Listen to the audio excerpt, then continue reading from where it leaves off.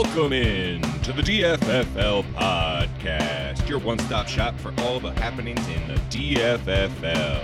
Now, here's your hosts, James Wiley and Aaron Kelly. Hello, everybody. Welcome into the DFFL podcast's inaugural episode. Your host, James Wiley here. Aaron Kelly is out and about scouring the country with his family, and therefore he won't be with us for this first episode. However, I will get us through and introduce us to this new platform for our league. So to kick us off, I figured I would recap the 2017 season for us. As we all are aware, the Fondue Belly Button won their second Bryan Bowl in 2 consecutive years, making them the second team in the DFFL to win 2 championships. I happen to find it a little suspicious that both GMs to win 2 Bryan championships happen to be the spawn of the Bryan themselves, wondering if we made a mistake naming the trophy after the Bryan, considering 5 out of the 7 championships there have been related to Bryan in some fashion. So anyway, other news from the 2017 season. So You're the Ass Men finished 11-2 this year. That is the most wins that any team has accumulated during one year, and they did it on a plus 330.1 point differential, by far the largest in the league. The next team record-wise was Fondue Belly Button at 9-4. Wiley's Dead Footballers were 8-5. Then we had a 3-way tie between Diddler on the Roof, Big Mike's Maulers, and Going to the White House at 7-6. Then the next 2 playoff teams were Carl Malone FC at 5-8 and Wes's Sackers at 5-8. The 2 teams to not make the playoffs were Lookout for the Sandusky Sack at 4-9 and the Stinky Bagels at 2-11. Man, that Stinky Bagels team is appropriately named. They had a negative 266.8 point differential, and their only 2 wins came against the Sandusky Sack this year. So looking at those point differentials, the 2 teams to not make the playoffs were above 1,200 points for this year. Lookout for the Sandusky Sack had 1,266.8, and the Stinky Bagels had 1,213.8, which there were only 2 teams that had less points for it, and that was the Carl Malone FC and the Wes's Sackers, who were both 5-8 and squeaked into the playoffs themselves. Should be noted that there were 3 teams this year that made it in with negative point differentials: Wes's Sackers, the Carl Malone FC, and the Diddler on the Roof. Diddler on the Roof was very close. It was a negative 4.3 point differential. However, it's still a negative point differential, and that's kind of crazy for the playoffs. Kind of coincides with the NFL, which actually had 2 teams with negative point differentials make the playoffs this year. It was a weird year in the NFL. However, we can only work with what we've got, and so that's where we're standing. It was a little uncharacteristic this year in that the top 6 teams with points for also finished as the top 6 teams. That's a little bit weird. Normally that doesn't happen. You usually have some team who is, the second highest scoring team in the league, but they're also getting the second most points against. The only team that faced anything like that was the Wiley's Dead Footballers. They had 1499.7, good enough for second points for in the league, and they had the third most points against at 1373, but that they still ended up with a plus 126.7 point differential. So it didn't seem to hurt them in the long run. Once playoffs came around, it's a whole different ballgame. Other teams of note, Wes's Sackers had a negative 173.3 point differential, and they were the last team into the playoffs. And Lookout for the Sandusky Sack had a negative 127.2. Just an unfortunate season for the Lookout for the Sandusky Sack. Second in a row. We'll see if they can bounce back this year. Hopefully they can. Normally a very intense competitor. We've all heard the coach's weekly press conferences, and you know how pissed off he gets at his team for not living up to their expectations. Other statistics of note from the 2017 season, very, very impressive.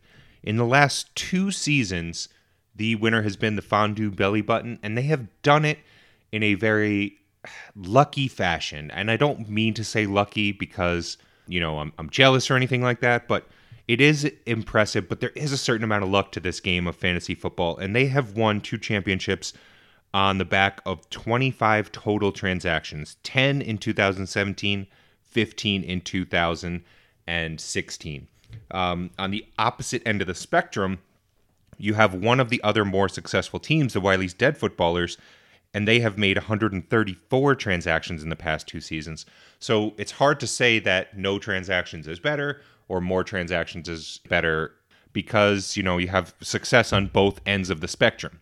Yes, you have more success with the team who has made less transactions because they've won the league twice. However, it is important to note that there is that element of luck involved in this game. By the way, that transactions does not include trades. If we look at trades, there were 3 made by the Dead Footballers last year, 3 made by the White House, 2 made by the Sandusky Sack, 2 made by the Assmen, 2 made by the Sackers, 1 made by Big Mike Smallers, and 1 made by the Diddler on the Roof. So, last year had a relatively active trade market, making the league a lot more fun. So it was great to see that. Okay, enough of those statistics for you. Just a couple other notes from last season. The White House started out 6-0, and in that 7th week, they lost their first matchup to the Wiley's Dead Footballers, despite having a 40.4 point week from Zeke. That just means the rest of the team shit the bed for the White House. Speaking of the White House, there was a new rivalry established last year between Matt Kalo and Mike Cramner, who is also known as the Podster in the league. It'll be interesting to see where this rivalry goes heading forward. Currently, Kalo and Cranmer faced off once since this rivalry really started, and Cranmer actually beat Kalo, although it should be noted that they didn't actually face off until Kalo had lost David Johnson to injury, Zeke to suspension, Aaron Rodgers to injury, and he traded away DeAndre Hopkins, his 4th pick in the draft. So, Kalo lost his top 4 picks, and if I'm being honest, he did a miraculous job of salvaging his season and actually making it to the Brian Bowl, where he lost to Fondue Belly Button. Other rivalries or potential rivalries to be keeping track of, Kyle's Stinky Bagels ended up beating Aaron's Lookout for the Sandusky Sack twice during the regular season, and then being that they both did not make the playoffs, they played against each other in 3 non-important games, which who knows who was paying attention or not, but either way, Kyle beat Aaron 2 out of 3 of those games in the first 2 weeks of the matchup, not the 3rd week in which Aaron won. So that is a potential rivalry that could be started up. We should keep an eye on it. And then, of course, the longest-standing rivalry between Diddler on the Roof and Wiley's Dead Footballers. The Diddler on the Roof actually got a regular season win this year, the only matchup they had this year, bringing the total to Wiley's Dead Footballers' 6 wins in the regular season to Diddler on the Roof's 3. However, if you flip that and look at the playoffs, the score actually reverses itself, where Diddler on the Roof has won 3 times in the playoffs, and Wiley's Dead Footballers have only won 1 in the playoffs against the Diddler on the Roof. Beyond that one matchup they had, there was the most questionable trade of the season between these 2 teams, which is surprising based on their long-standing rivalry, where Diddler on the Roof sent Antonio Brown to Wiley's Dead Footballers for Michael Thomas and Tevin Coleman. You can look at the numbers, you can look at the names, you can do whatever you want, decide, but I'm not going to convince you either way of whether that trade was appropriate or not, because you pretty much believe what you believe, and there's no changing anybody's mind. So with that, let's move on to the 2018 season. As you may or may not know, we now have a league website, and it is www.doverffl.weebly.com. That's www.weebly.com. On this website, you'll be able to find episodes of our podcast. You'll be able to check out the league standings. You'll be able to check out the Constitution. You'll be able to check out the Wiley's Weekly Word, and so on and so forth. It's pretty much the hub for whatever's going on in our league that isn't found on ESPN. Speaking of the Constitution has been drafted up. Now there are rules that we can point to and say, these are the rules and this is why you're breaking them or you're not breaking them.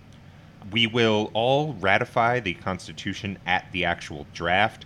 If for some reason you are not at the live draft, at Joey, then we will figure out another way for you to ratify the Constitution.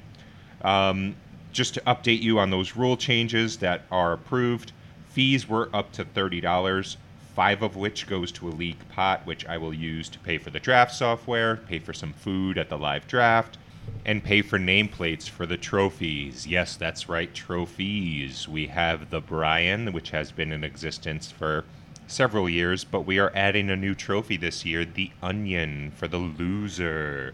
The Onion Bowl will take place between the two teams who did not make the playoffs.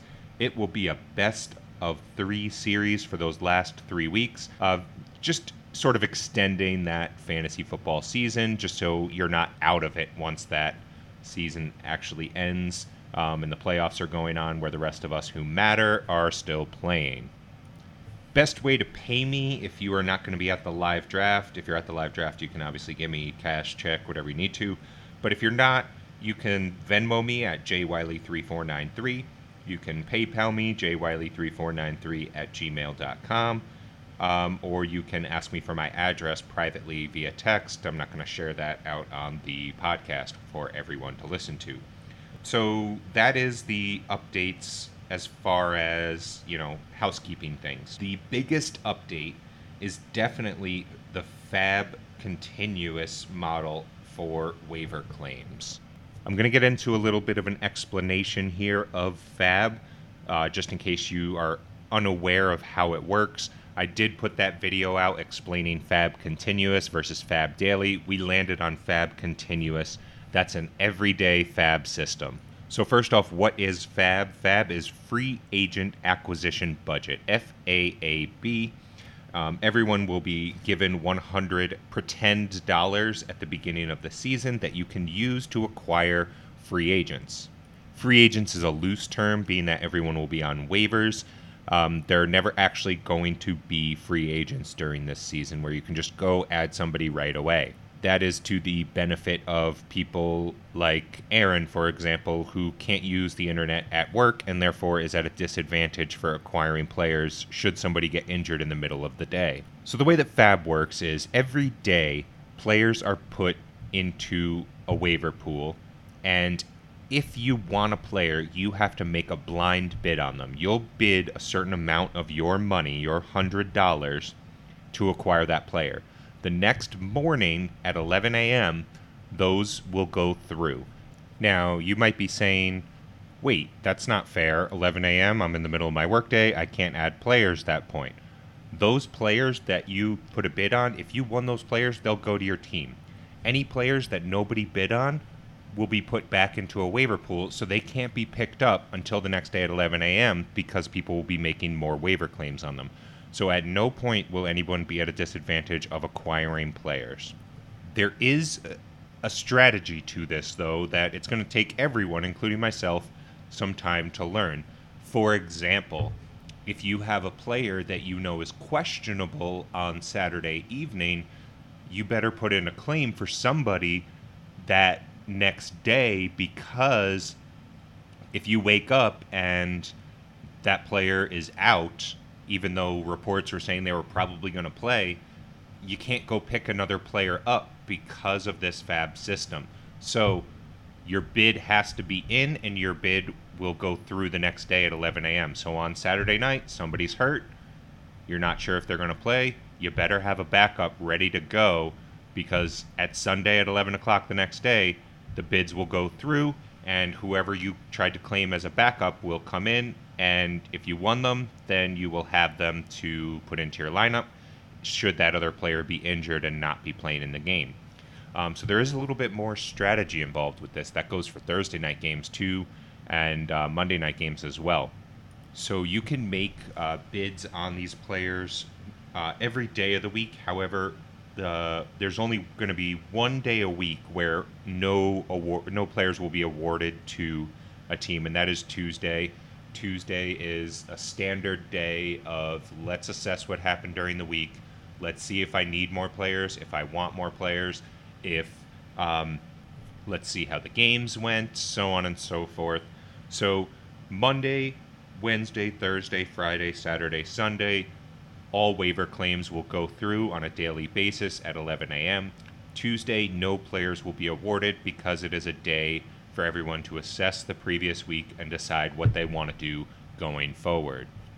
To clarify, it is my understanding that you have until 10:59 the day of to make your bids.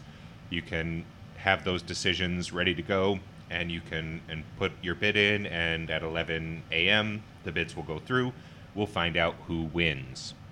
Now, when you win a bid, the player that you pick to drop will be dropped right away, and you'll pick up that new player. So you do have to pick a player to drop whenever you make your bid, unless your roster is below the maximum. Now, you might ask, well, what happens if Aaron bids $34 and I bid $34 and we are both the highest bidders? The player will be awarded to the lower seeded team. So it's going to be the reverse order of the standings, which means if you are both 5 and 5, the person who has the lower points for will be awarded that player. That may seem like it's unfair. You're both 5 and 5. Why do they get them? But, there's going to be problems with every waiver system we have. We're just trying this out because previous waiver systems had their own complaints, and so we're going to see this one. If this one doesn't work, we'll figure something else out. Unfortunately, there's no way to make every single person happy. So we do what we can, and we try to find the best case scenario for the most people possible. Another question people might have is, well, what if I spend my $100? Am I not allowed to get any more players? That is not true. It'll be less likely that you'll get players, but you can actually make $0 bids. So if you want somebody, but you're not like dying to get them, that you want to spend any kind of money on them, like a defense or a kicker, for instance, then you can make a $0 bid and get that defense or that kicker. However, if somebody makes any kind of bid on them, they will be awarded the player. So it's up to you. You have to weigh the pros and cons of spending your money. It is a new element to this league, making it more interesting, at least in my opinion. So that's fab. If you do have any questions, if you are confused, please feel free to text me. Wes, you don't have to worry. I will not put you through the ringer and make you do the whole automated press 1 if you'd like to do this, like Aaron does in that baseball league of yours. And that's it. That's all I got for you this week.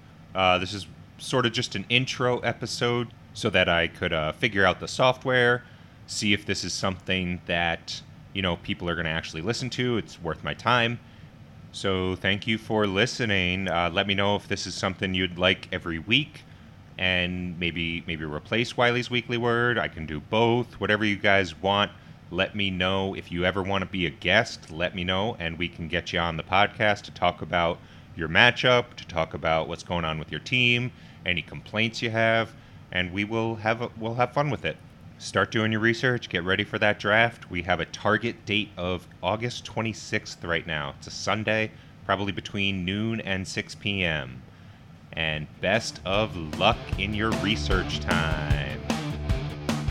Thanks for tuning in to this week's episode of the DFFL podcast. For more information on the DFFL, head on over to doverffl.weebly.com.